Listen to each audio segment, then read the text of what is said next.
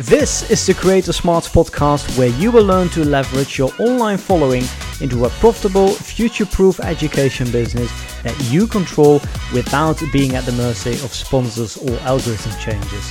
Each week we interview the world's leading creators to find out what strategies they use to diversify, stabilize and grow their businesses. I'm your host, Jan van der A. Hey everybody, it's your Dutch friend Jan here, and you are listening to episode number 91 of the Creator Smart podcast.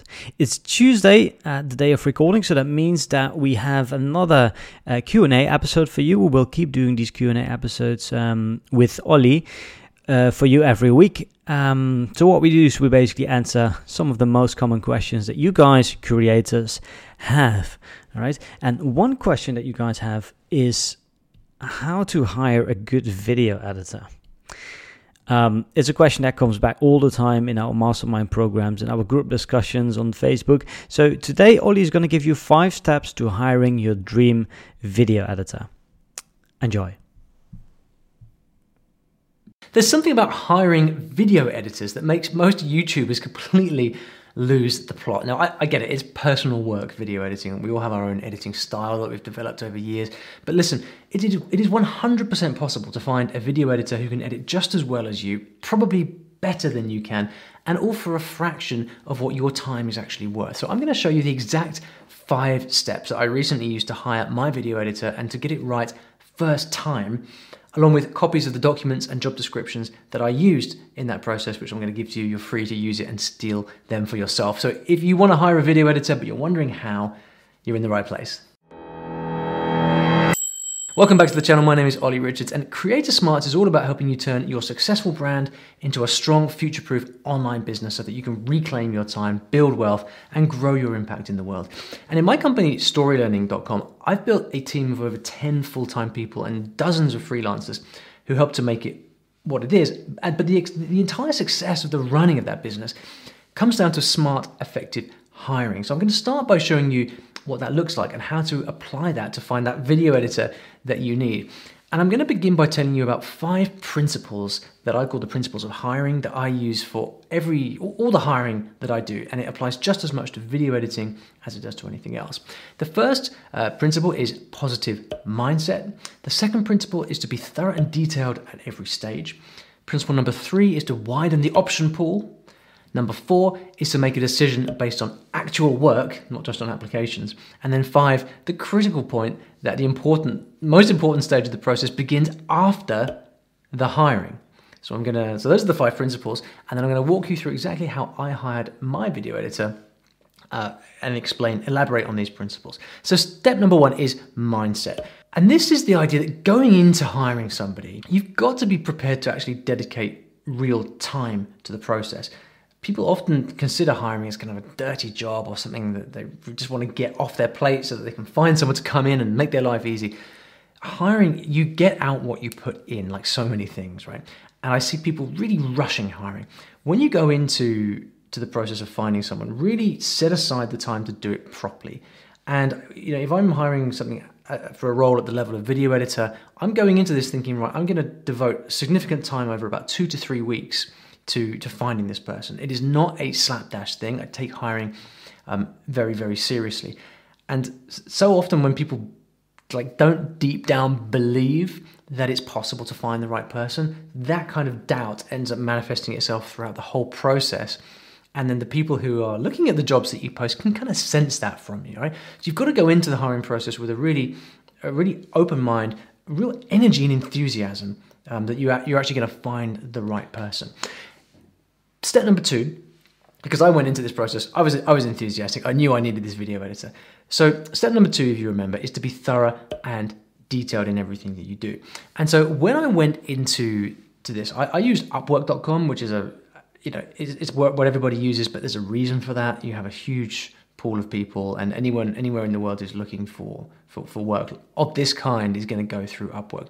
So this begins with writing a thorough job description, which I'll give you later.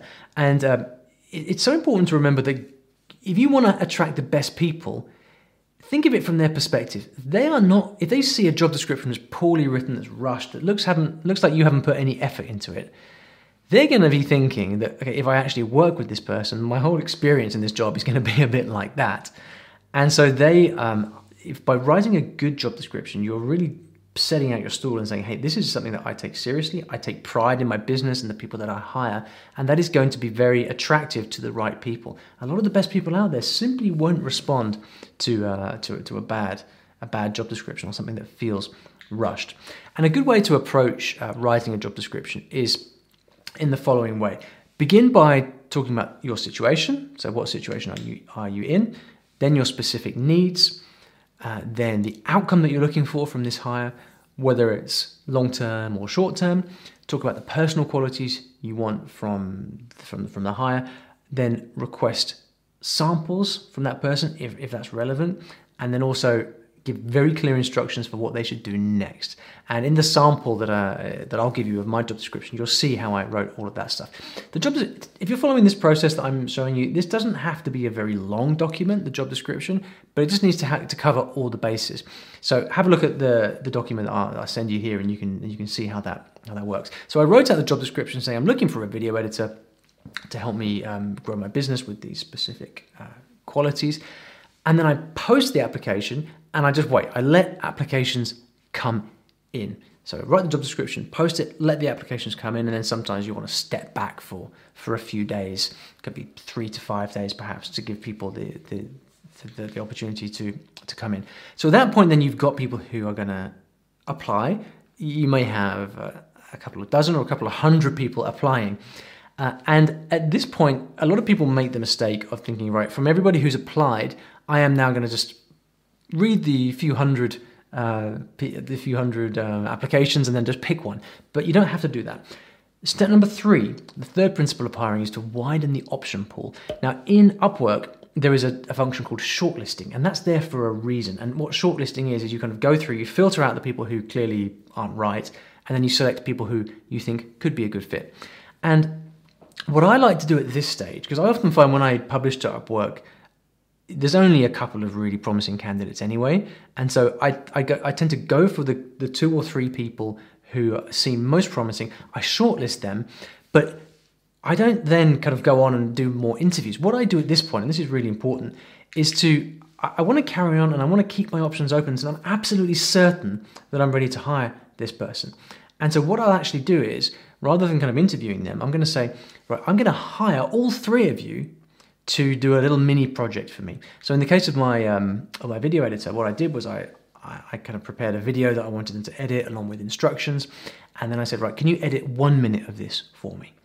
So I literally just messaged them and say, hey, I really like what you're doing. Could I hire you to create a short sample video for me of a few minutes? I'd like to see the result. I'd like to see how we work together, and then I'll make a decision based on that.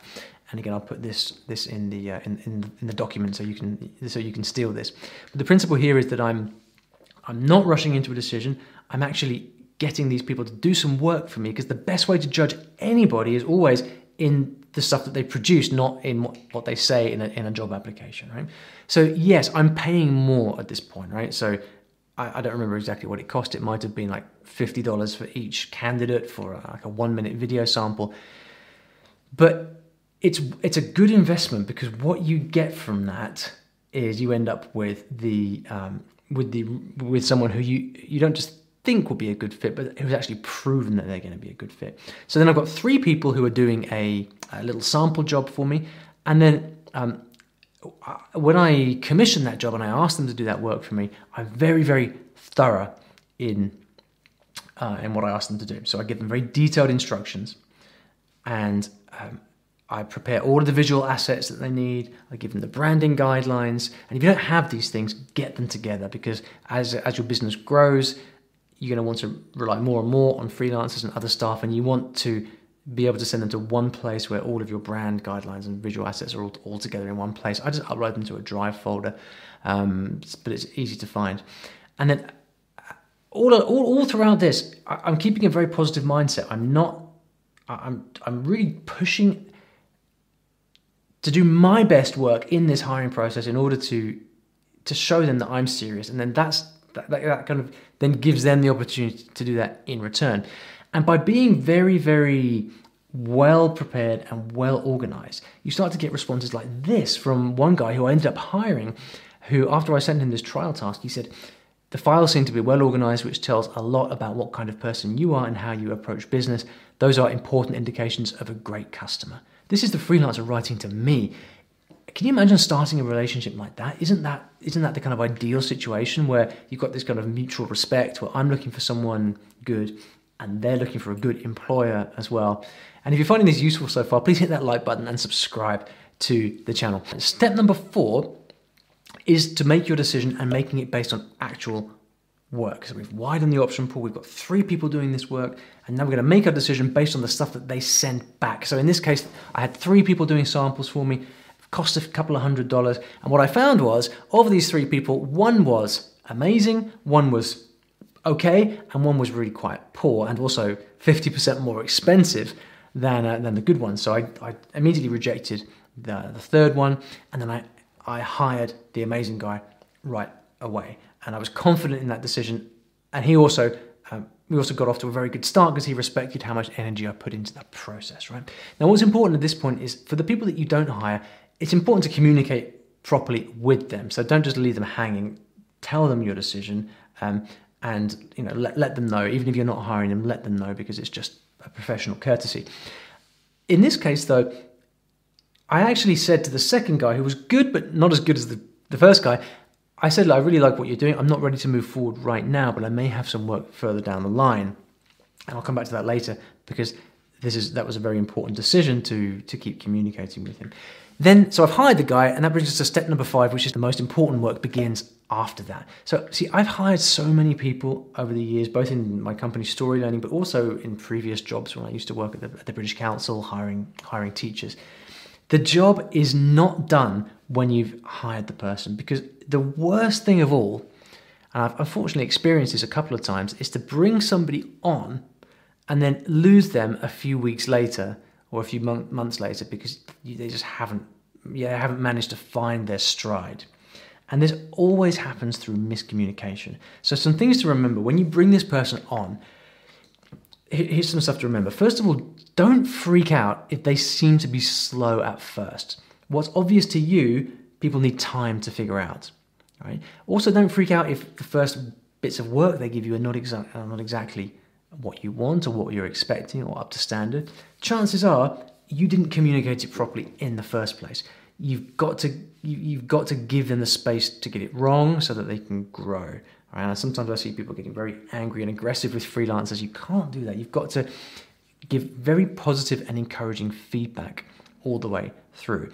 And it's also it's worth saying, because often this doesn't happen, you've got to be bold enough to tell them exactly what you want.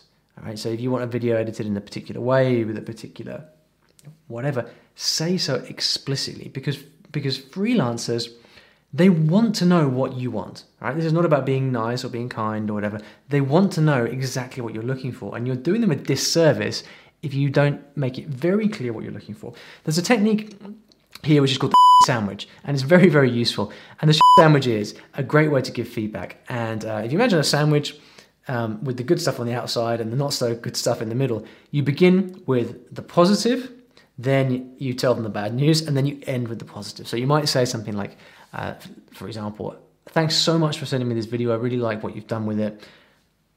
There's one bit in the middle which really needs to be improved, and you didn't follow the instructions or whatever.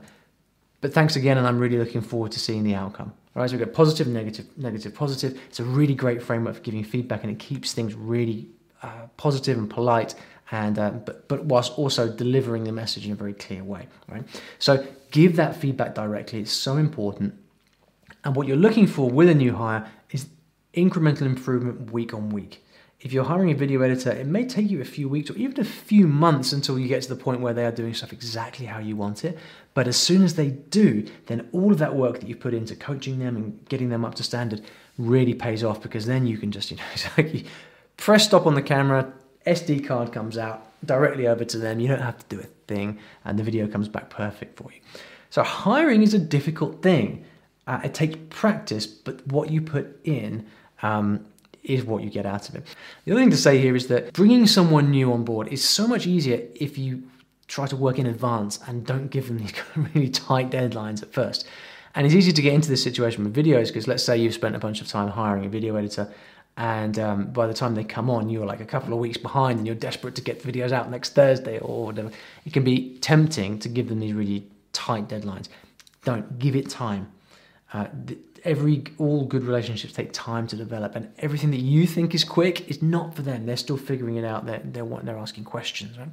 So the editor that I hired, I'm still working with them today, although they're not actually editing this video, so I'm doing this myself. So if it's a bit rough and ready, that's why. But a few months later, I did actually need an editor for a secondary project. So I went back to the guy who was good but not as good, who I put on ice from before, and I actually hired him for that project, and he ended up working out really well as well. So I'm very glad that I took the time to communicate properly with these people, even when I was rejecting them.